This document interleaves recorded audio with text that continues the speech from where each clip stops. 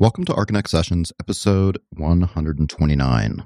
I'm Paul, and I'm here with my co-hosts, Donna and Ken. On today's show, we're joined with Sekou Cooke, practicing architect, assistant professor at Syracuse University, and the curator of the exhibition Close to the Edge, The Birth of Hip-Hop Architecture. That show will be opening at the Center for Architecture on this upcoming Monday, October 1st. So, Sekou Cooke, it's great to have you on the show. You have an exhibition opening up on Monday, October 1st, called Close to the Edge, The Birth of Hip-Hop Architecture. We're obviously going to be talking about that, but maybe before we get started, you could just tell us a little bit about yourself and what you do and how your career has got to this point where you are curating a show like this. Let me talk about myself other than the show, which Sure, yeah. Please.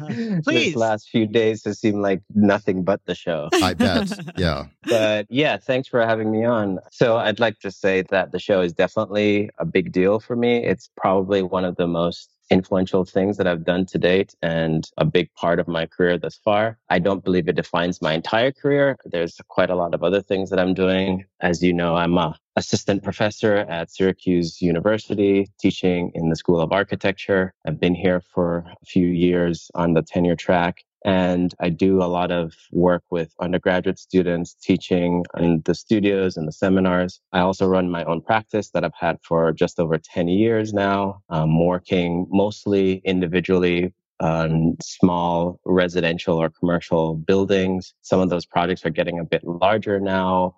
Just completed a house in North Carolina and doing a larger renovation of a building here in Syracuse. And a lot of other buildings are starting to pop up in my practice here in Syracuse. So I feel like there are many, many things that I have going on at the same time, all under the guise of an architect who's trying to be a professional, part of the discourse of the discipline, and a practitioner at the same time. Wow, that's a lot of stuff. I mean, do you sleep? It is. Much? Or? You know what? I tell my students that I'm busier than all of them, but I sleep 8 hours a night. Oh, Excellent. That's great advice. Yeah, that's wonderful. Every time they complain about not sleeping, I tell them that sleep is so important. I wouldn't get done all the things that I get done if I wasn't sleeping properly. It's just about prioritization and focus. That was my excuse in architecture school for going home every night at 11.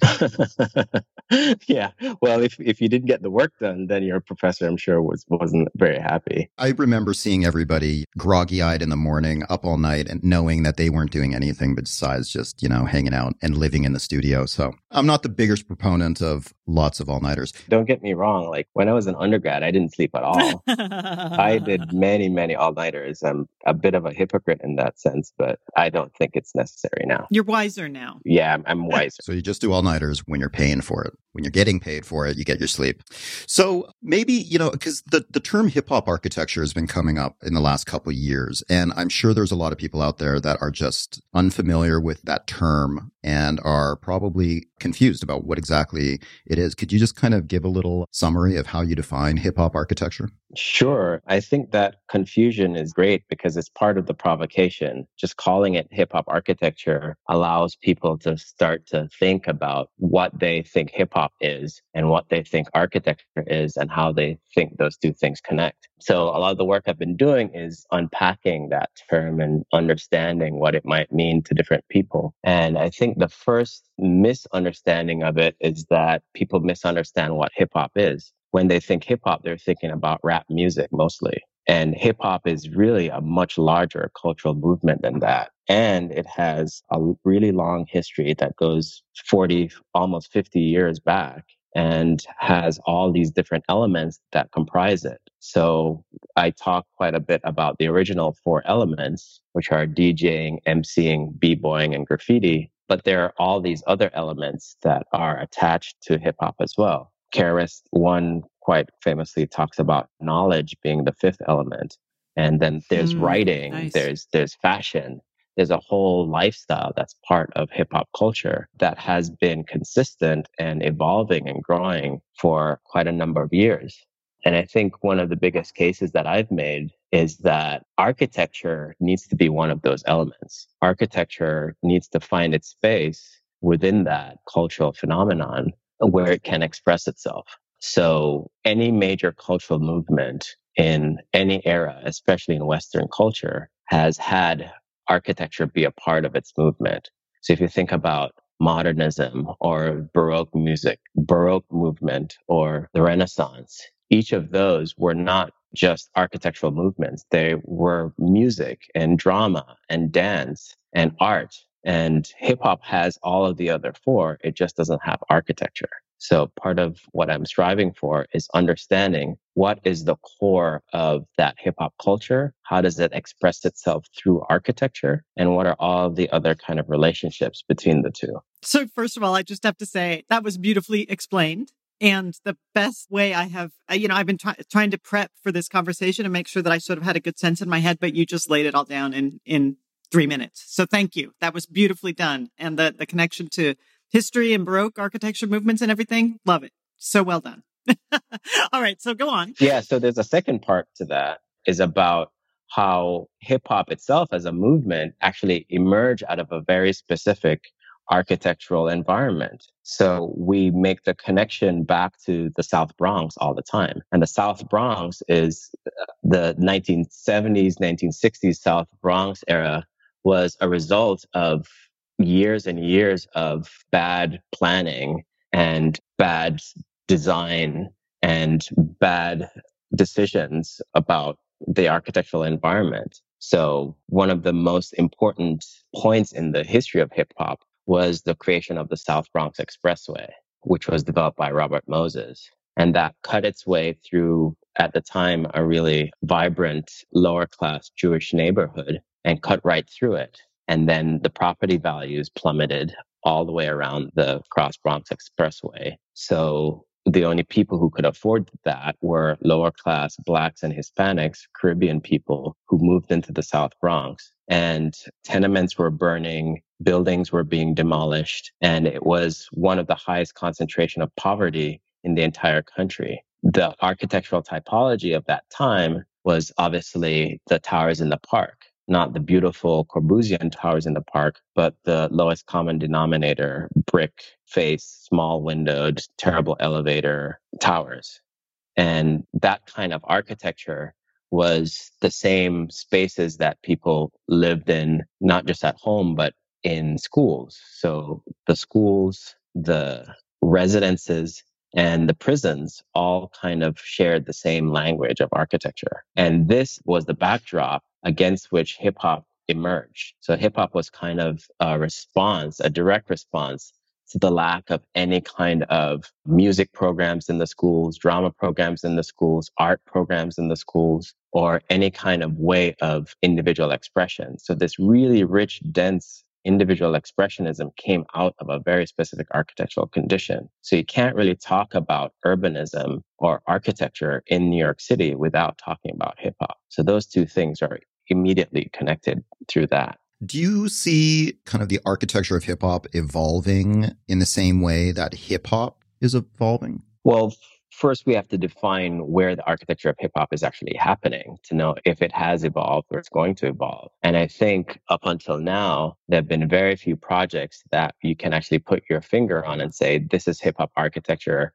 and that is not hip hop architecture. So part of the project of the exhibition is really to bring a lot of these projects together that may or may not have been recognized within a larger movement and saying, okay, all of these are part of this conversation. So we can actually track the trajectory of some of these projects from 25 years ago, from 1992, 1993, when the first students were testing some of these projects in their architecture theses. And we can trace those all the way through now, where those students are now professionals, practitioners, they're professors, teachers, and they're now testing out these ideas at larger scales in real practice. So we can see some of this work evolving and changing, but up until now, it hasn't been unilaterally defined as hip hop architecture. So there's a project, and I'm sorry, it's on the cover sheet. When you go to the website for the exhibit that's on the cover. It's Formula.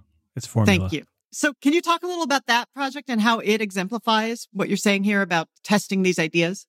Yeah, so James Garrett Jr. is one of the partners at Formula, and he used to, when he was in high school before he went to college and got deprogrammed by architecture school, he was a graffiti artist.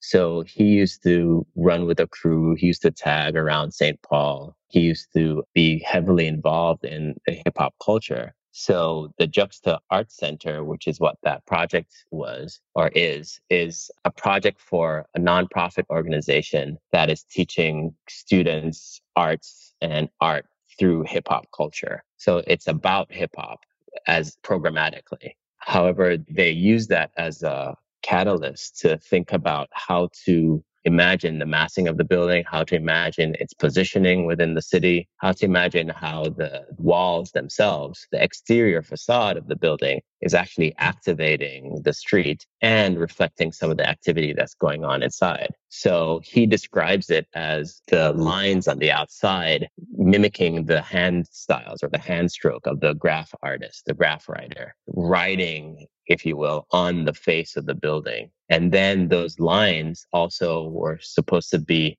glowing, lighted LED panels that would change color at different times depending on some of the activity that's going on inside. And then it would also have images on the face as well that participate in that overall collage. So the process of putting it together and the content of what's being put together are all relating back to hip hop itself, even though the image of the building may not immediately make someone think hip hop.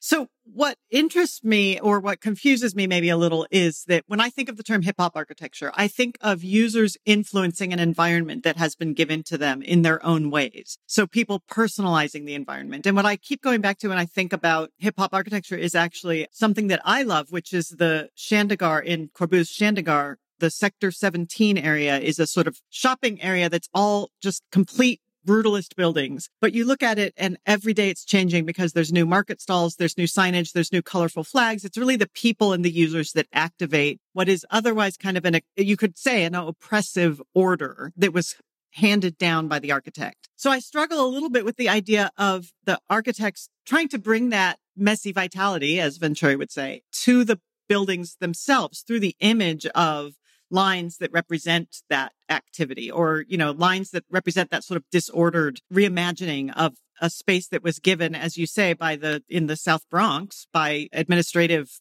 goals on high from the government. How do you deal with that? How do you change that? Yeah, I'm really glad you brought that up, Donna, because I think you actually have a much more developed perspective on the topic than most others who are just recently being introduced to it. I'm completely with you. I think that the ultimate ideal of hip hop architecture is something that is really inclusive, is participatory, it's constantly changing. It's the people who have less of a voice expressing their voice by changing their environment, whatever environments that exist, whatever environments that have been given to them, the environments especially given by authorities, by municipal authorities, and taking individual actions to then change that environment. However, I think there are broader definitions that we're working with. Your definition is the one that I think I resonate most with. However, when we get down that rabbit hole, then we get into a place where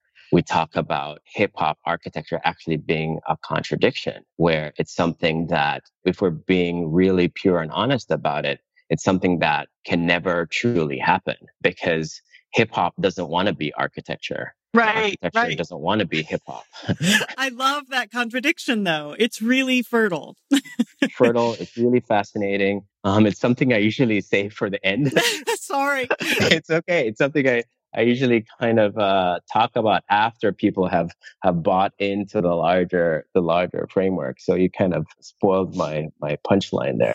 I'm sorry. No, this is a great part of this conversation, that it can be that and all the other things. Like all the other things are really smart and really developed and really provocative. But when we get to the meat of it and we start talking about individual agency over environment, and that is the real expression. That's the real individual expression of culture, because culture is always changing. It's not something that's marketed. It's not something that's packaged. It's not something that's commercialized. It's always something that is constantly evolving and moving and changing.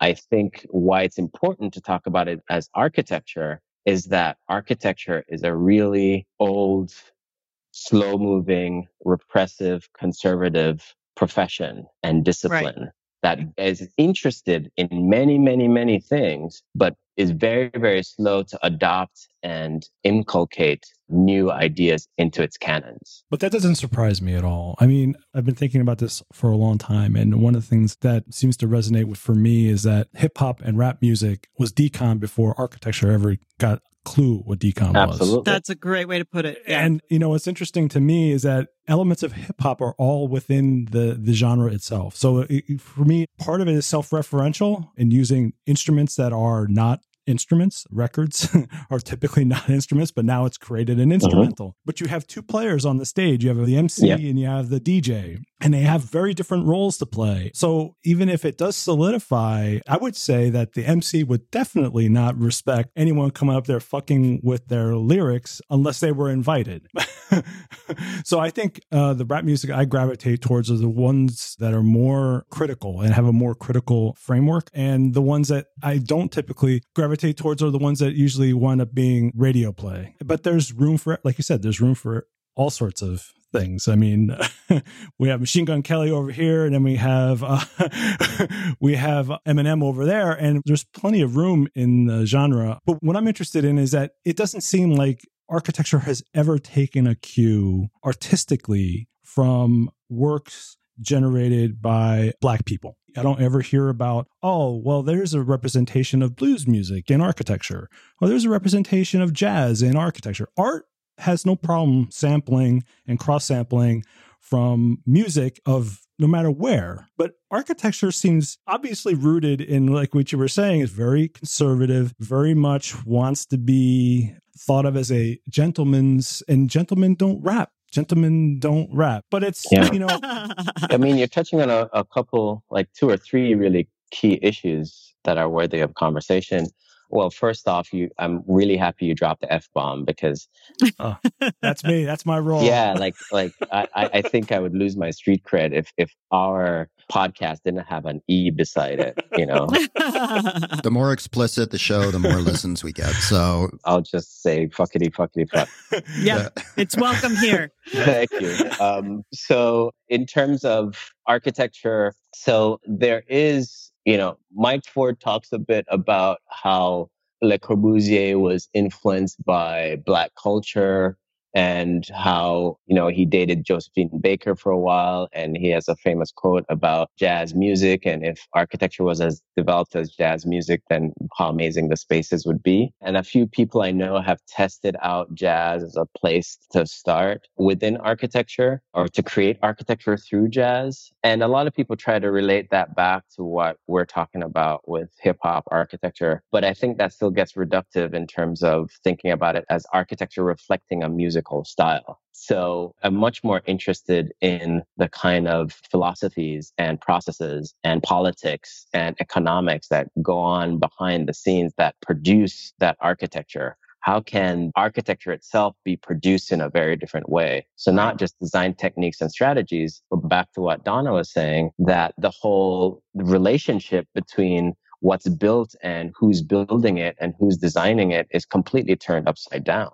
That there's a way for us to call things that are architecture, that are changing environments in intentional ways, call those architecture, even though the person who created it or the people who created it aren't licensed professionals, right? Sworn to preserve the health, safety, and welfare of the public. So I'm much more interested in that part of it. And, you talk about decon, there's a part in an exhibition where we talk about, it's called B-sides, is on the mezzanine level, where we just have a few little insertions about other architectural movements that may be tangentially related, that are worthy of conversation within the larger framework, but are not part of the main exhibition because they weren't intentionally about hip hop. So deconstructivism is, of course, in terms of its techniques and its methods. I like to talk about the neo-postmodernists because they talk about sampling and mashups and cut-ups and remixes all the time within their work. I also talk about informal settlements, like things like favelas and slums have been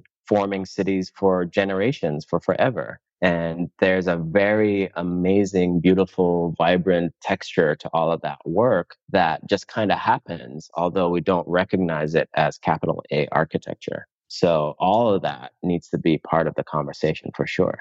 It's interesting, though. I mean, I was going to bring up the favelas because that's the first thing that came to mind. They operate outside of, or, not within a codified system. Mm-hmm. So we have codes here that it really rigidly adhere to and don't allow for remixing. And it's really, you have to work pretty hard to, there is some framework in how we interpret things, and maybe we can get something by, but generally speaking, the people that are remixing and creating spaces are ones who are feeling the pressure of capitalism kind of wrapping around them, and they have no choice but to remix. Over here in Minneapolis, along the Hiawatha corridor, we have a homeless camp that has been created, and it is a community that is mostly First Nations people, and its adjacency to First Nation community in South Minneapolis here. And they have been working pretty closely with NGOs, and the city has allowed it to exist. And the police department has actually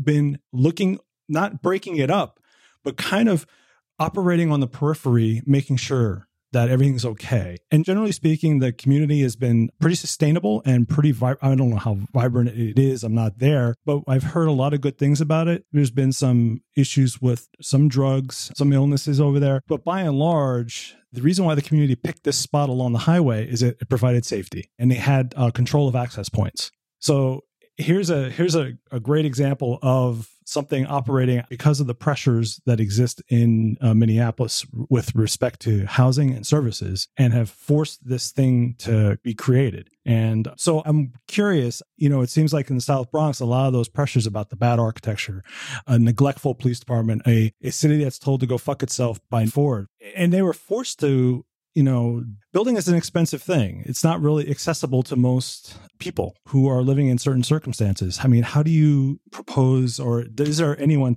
considering how that can operate on a level that actually makes it something that gets at some of those issues? Yeah, a lot of people are thinking about that. A lot of people are working at that level.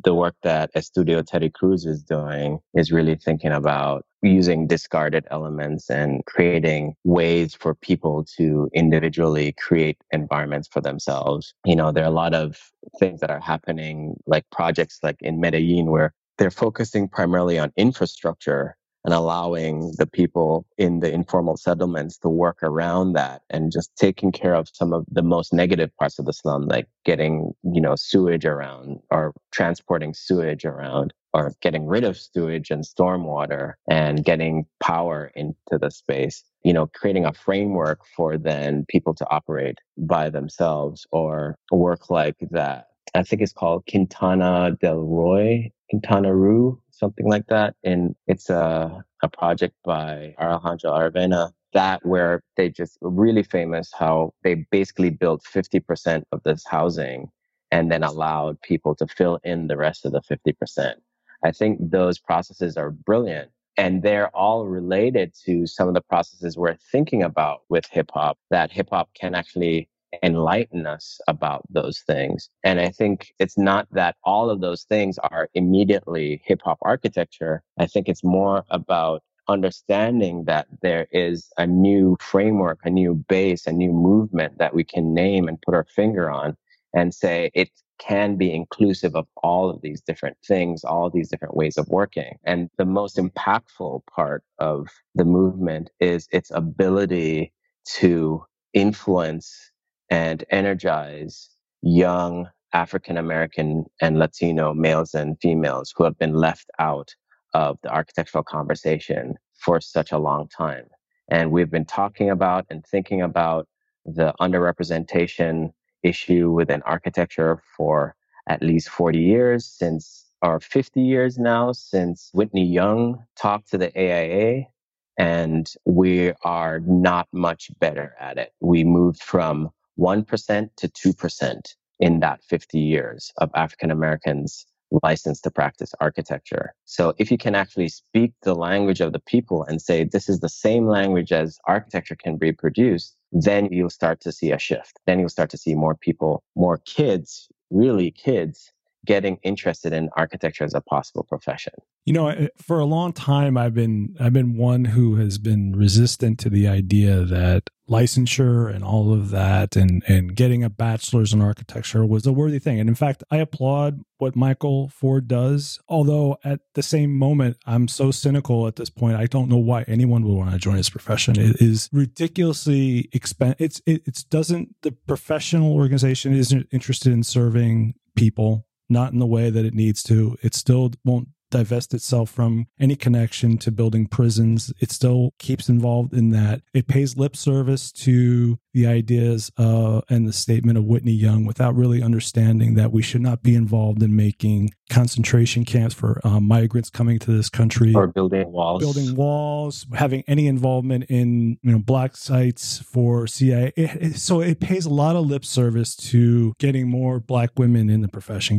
But at the same time, I'm like, you know what? I finally see where the problem is, and I'm in total agreement with people that want to get the idea that if you can pass the fucking test, you should be a licensed architect. I don't have no problem with licensure. I mean, I think you want to have people walking around and knowing that there's someone you can look to, that they're responsible. But if you can pass the test and not have to spend 6 years in school, take the fucking test. I mean, that would bring a lot of people into the profession. I have no problem with that now. I used to have a problem with that.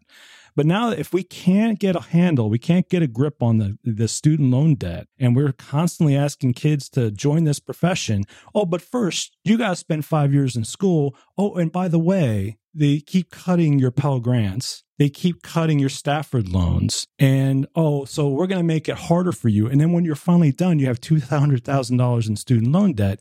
And then you got to try to find a job paying, $50,000 a year, and you can't even find that. Then you know what? Fuck it. Don't even go to school. I mean, this profession isn't geared to that. 50. It took me about 8 years in the profession before I got up to 50. You're telling me?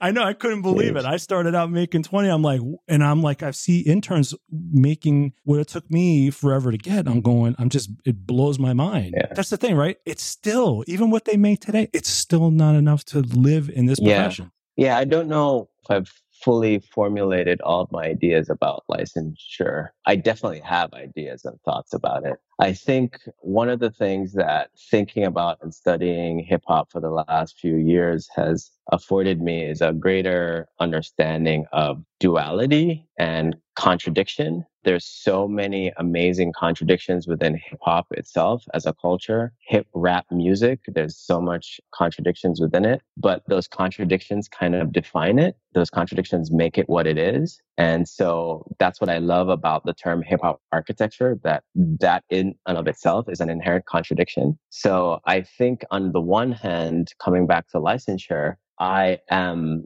thinking about that it's really important to start to push the edges and push the bounds of what the profession is, and defining it in a broader way to allow for things like hip hop architecture to exist, or architectural practitioners to operate in different ways and still feel like they are still professionals, they are still architects, and expanding those boundaries and still having the same kind of pathways to getting there.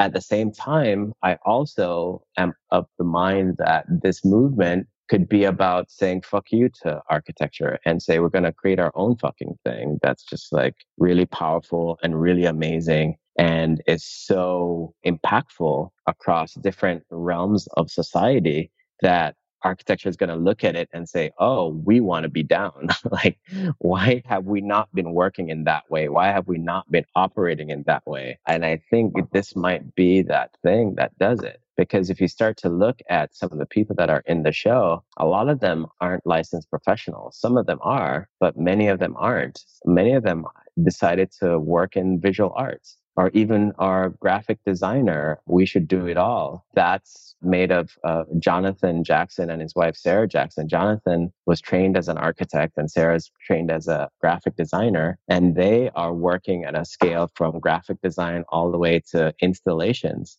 And they recently won, I think it was an Art Daily Award for Best Interiors. And they're not licensed professionals, right? Which I think is amazing. So they've found ways of subverting the entire system, but creating work that's so much more transformative than anything the profession is doing right now. And that's the problem, right? The problem is, the way I see it and what you've been talking about this whole time, is that in order to save the profession, you have to blow it up. Yes, exactly. Yes, exactly. Like Bob Marley says, total destruction, the only solution. Yeah. I'd say. You sound like Steve Bannon. No. Wait, I thought we were going to talk about politics. So, I mean, assuming, fuck architects, what's the engagement, if any, from the hip hop community in the world of hip hop architecture? It's been interesting thus far. I think on my end, I've been able to start to make a bit of interesting headway. I think Mike Ford has done a lot more in connecting the topic to hip hop artists and getting some of them involved in his charrettes and in his summer camps. I have been inviting them to engage hip hop artists, DJs, MCs, producers, theorists to engage with me on the academic level, to do a couple interviews with me, to do some panel discussions, to come and present at different events. So at the event that I had in LA in July at the MoCA, that was connected to the artist Lauren Halsey's exhibition there. We had Open Mike Eagle, who is a Chicago rapper who's now based in LA and is starting a show on Comedy Central that's a crossover between hip hop and stand-up comedy. But he did a great album recently called Brick Body Kids Still Daydream. And in that whole album, he's basically talking about the Robert Taylor homes in Chicago and using that, humanizing them, making them represent the human body, and talking about the relationship between the building and the body, and how visceral that whole experience was for him. So that was a fascinating kind of interaction. I also recently discovered Tajay Massey, who was part of a couple Oakland-based hip-hop groups, including the Hieroglyphics, most famously in the mid-90s, did some really great work. I loved the Hieroglyphics back in the 90s. And he just recently got a Master of Architecture at UC Berkeley. And so that immediately fascinated me, that somebody who was successful in the hip hop world decided in his late 30s and early 40s to go back to grad school to study architecture to then practice in a design profession. So he is going to be part of our lectures that are attached to the show at the Center for Architecture. So I think he's going to be either on the November 26th or the December 5th panel talking about his work and his thesis project and how that was influenced by hip hop, but thinking about progressive ways of dealing with housing in San Francisco. It seems the two cultures, because I think punk is a culture beyond the music. They seem so, obviously they're intertwined. When I think about, one of the things I've been thinking about a lot lately is... You mean punk and hip hop? Yeah.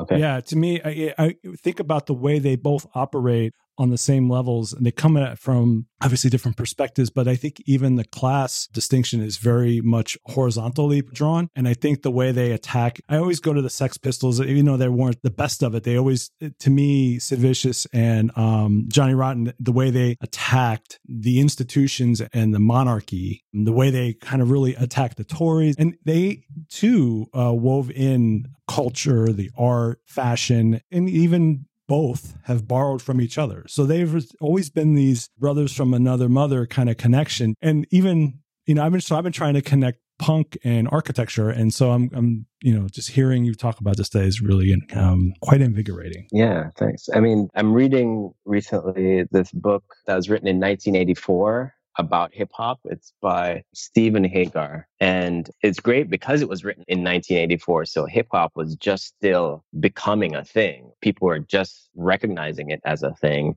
and even a thing that they thought would disappear in a few years. But he's talking about the early days of the Roxy and no, actually that was in this other book. You've been doing a lot of research. Yeah, this was actually in Jeff Chang's book, his great book called Can't Stop, Won't Stop. And he's talking about around 1982, the early days of when the Uptown kids were brought down to the Roxy downtown and able to go out to this club before they realized that they were really just the entertainment, because they were teenagers invited to a club and all kinds of great things were happening, like sex and drugs and rock and roll. But the punk crew, the punk scene and the hip hop scene were all happening there at the same time. And they were overlapping and learning from each other and influencing each other. So that was a really fascinating chapter for me to read and hear about the overlap between the two. I think they definitely have a lot of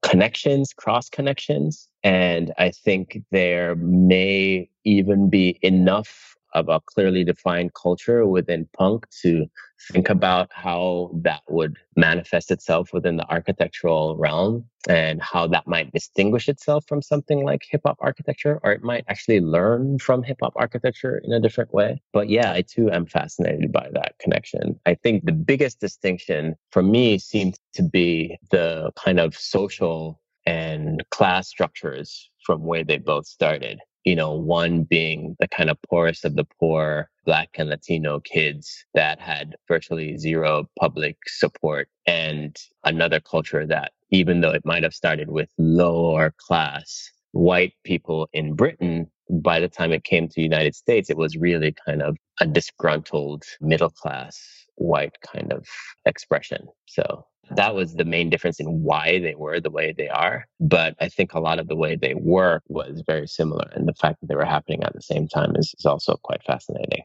So, Sekou, we are already familiar with the work of Michael Ford and you, of course, with this new show coming up.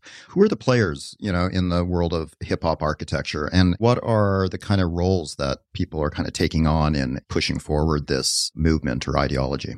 So I think a lot of people might leave the show and have a sneaking suspicion that a lot of people in the show are there because they went to Cornell in the 90s and because I went to Cornell in the 90s.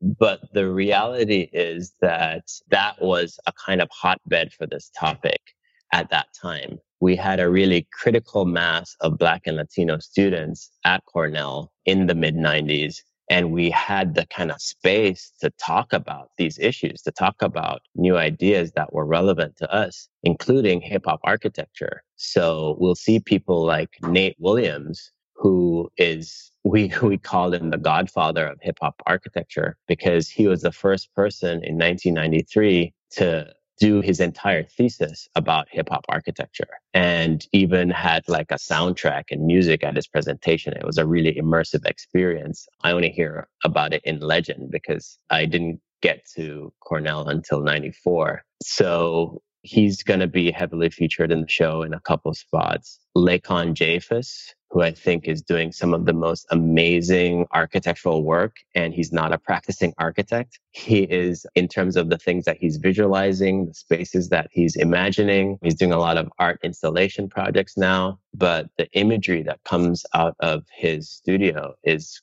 fascinating and is exactly what I think hip hop architecture could look like. If it looks like one thing, it looks like that, even though I don't think it looks like one thing. But we'll also see people like Amanda Williams, who is also someone who's trained as an architect, practiced as an architect, taught architecture, but is now a practicing visual artist and has gotten more traction from painting over abandoned houses and from building new houses.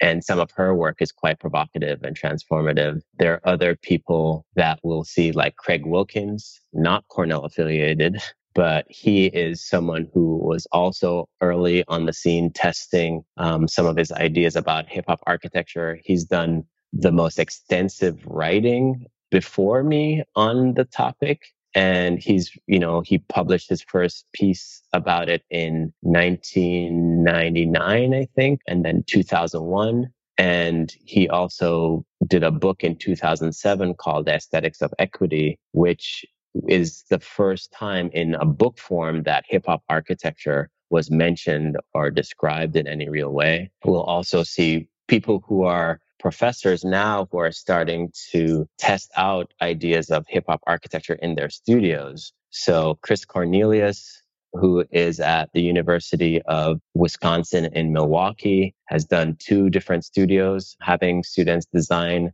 hip hop museums through the lens of hip hop as a design provocation. And we'll also see work from University of Cincinnati, their Metro Lab that Stephen Slaughter has been actively involved in. And he also ran a couple capstone studios on hip hop architecture. And we'll see some of that work. We'll see some work from my own students who have done a studio on hip hop architecture as well. So, Sekou, not to put you on the spot. I've been on the spot the whole time. No, you've been great. It's been great. And I asked this a little bit tongue-in-cheek because there's a two-part. Who's the Vanilla Ice of the hip-hop architecture movement? But really, my question really goes to the idea that... I have an answer to that. Okay, good.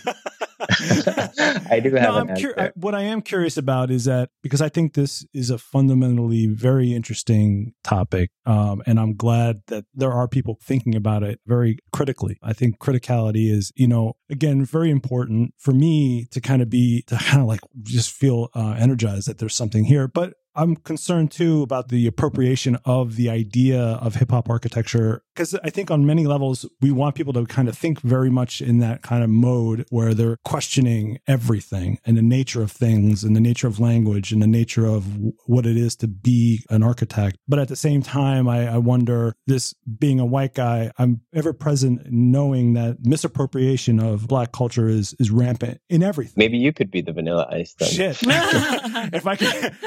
If I can have one song.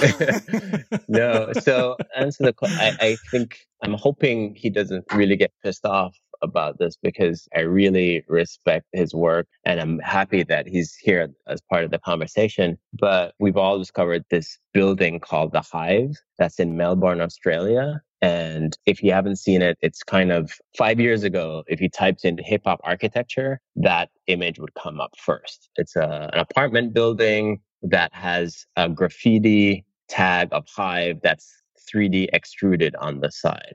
And a lot of people were kind of disturbed by that idea initially. And when we presented it 3 years ago at the Hip Hop Architecture Symposium here at Syracuse University, the audience or the invited guests spent about 8 minutes tearing it apart and talking about how it was maybe a decent start, but it falls really short of what we think hip hop architecture is. And since then, the architects, ITN Architects in Melbourne, they have done another follow-up project called End to End, where they have these decommissioned subway cars that are tagged in graffiti, and they put it on top of a building that is also kind of designed in a pseudo hip hop way. And they turn those streetcars into a restaurant on the top of this building in Melbourne. So I decided to include both those projects in the show, as well as a video clip, a very short video clip and the commentary from the symposium about that work. And I included primarily because I want to have that conversation.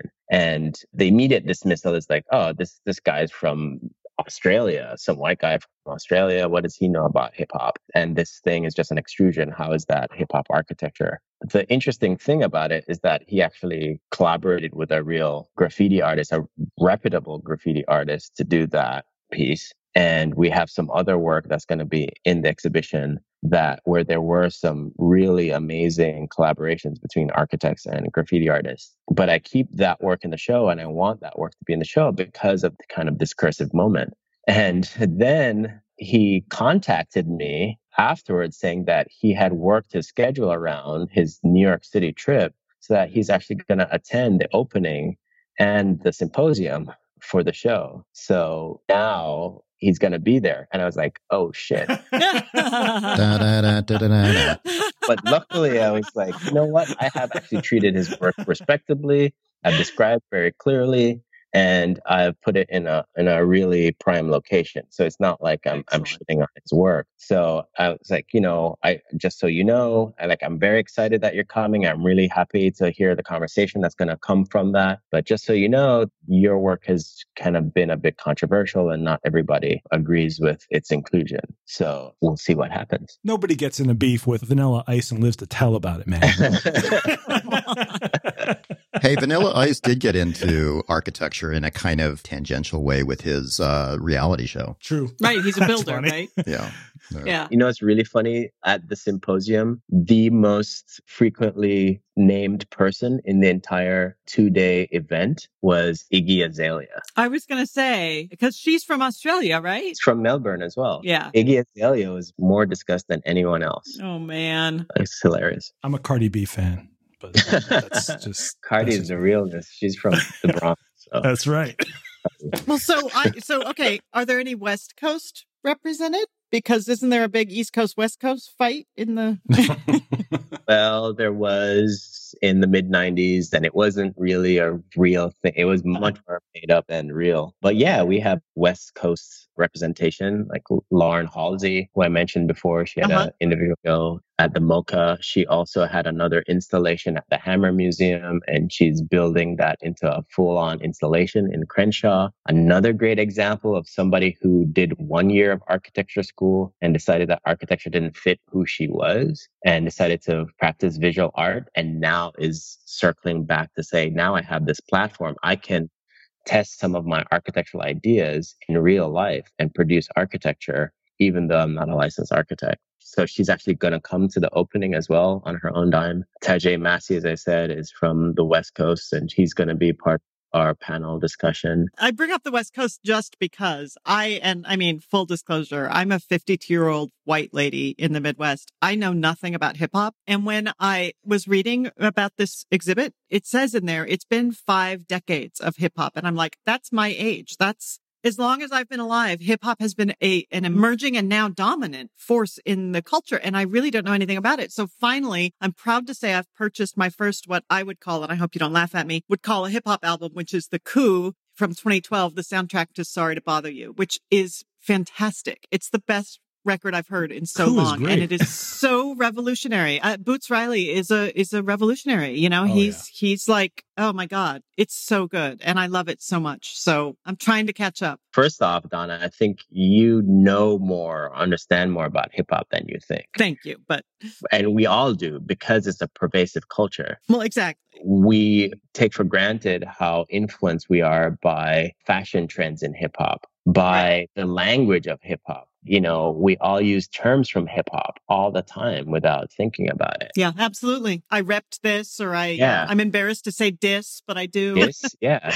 People say diss and rep and shout outs. And this is all coming from the culture. Or, you know, if you've ever, I don't know, if somebody's ever worn a jersey that's 2 sizes too big, or they've ever worn a baseball cap for a team that they don't really support, or if they have headphones made by Beats, right?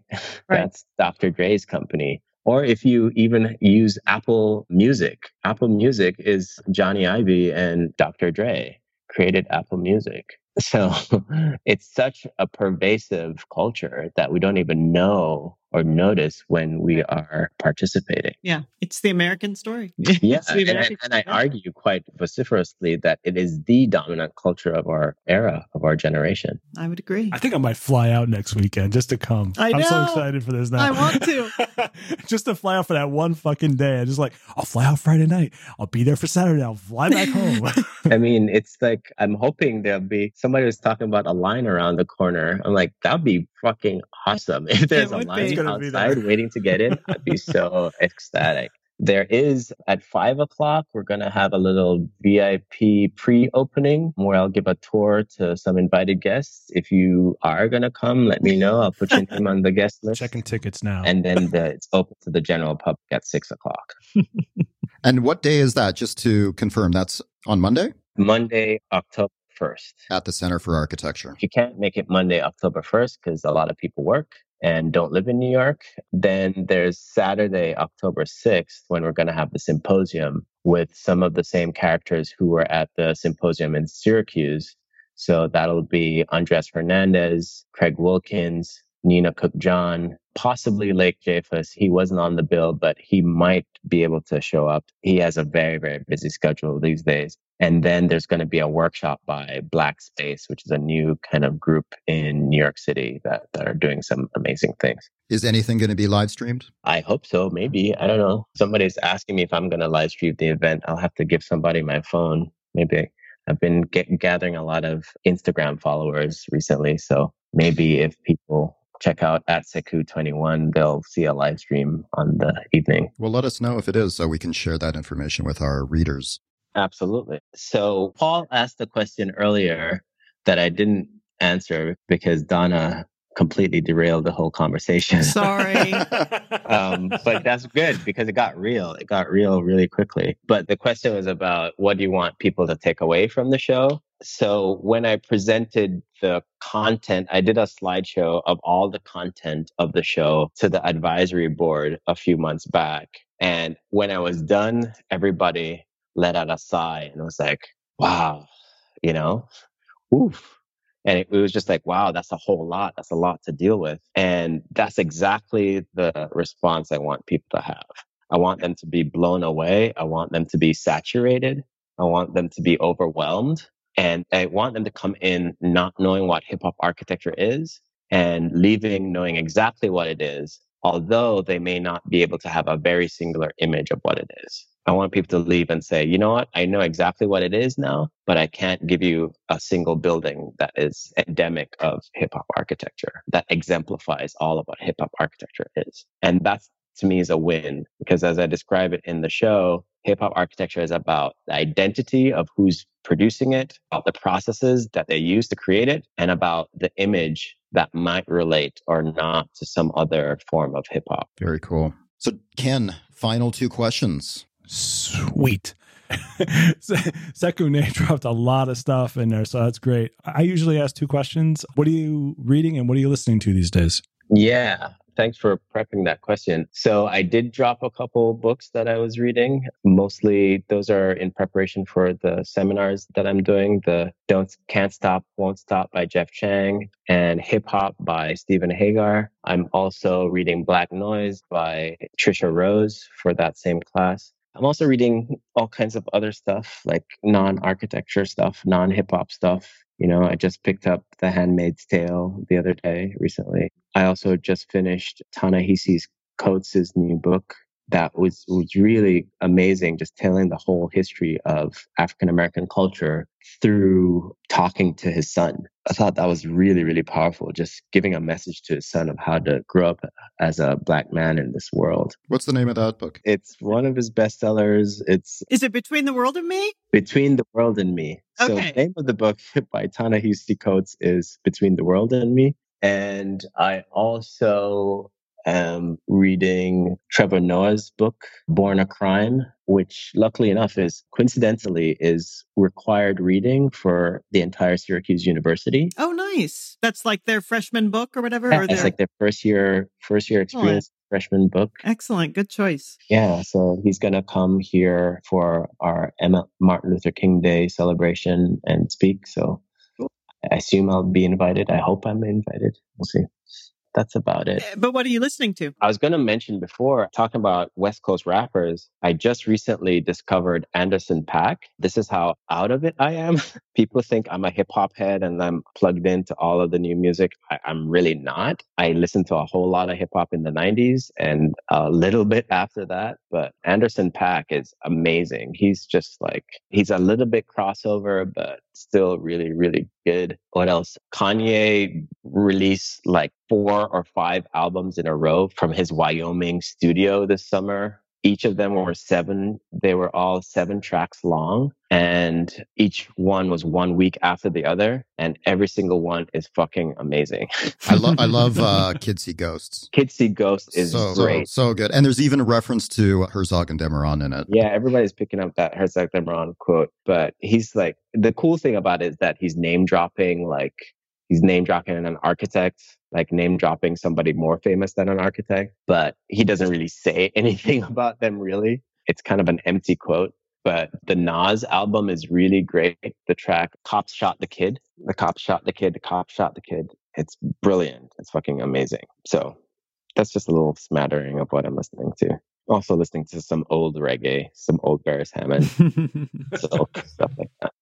Well, I really hope to make it out to the East Coast to check out the show while it's up. It's going to be opening on Monday, as we've said, at the Center for Architecture. And that will be up until January 12th. For those in the area, make sure to check out the schedule on the website. We'll put links to the website in the show notes and links to Sekou's website in the show notes and a few other things that we talked about. Thanks so much for joining us today. Thank you. And good luck in these last final days leading up to the opening on Monday. I'm sure you're going to be having a busy week. And weekend. Oh, yeah. I'll need the luck. I'll need the support, but it'll all come together. So maybe not a full 8 hours of sleep every night. I'll sleep. I'll still sleep. Good for you. Well, best of luck in these next few busy days. And I hope to make it out there to the show. Sounds awesome. Thank you. Well, that's our show. Thanks so much for listening. If you have any questions, comments, or suggestions, you can reach us on Twitter at our Twitter account, ArcSessions, or with hashtag Archinect Sessions. You can also send us an email to connect@archinect.com. If you enjoy this podcast, please consider rating us on iTunes. Thanks, and talk to you next time.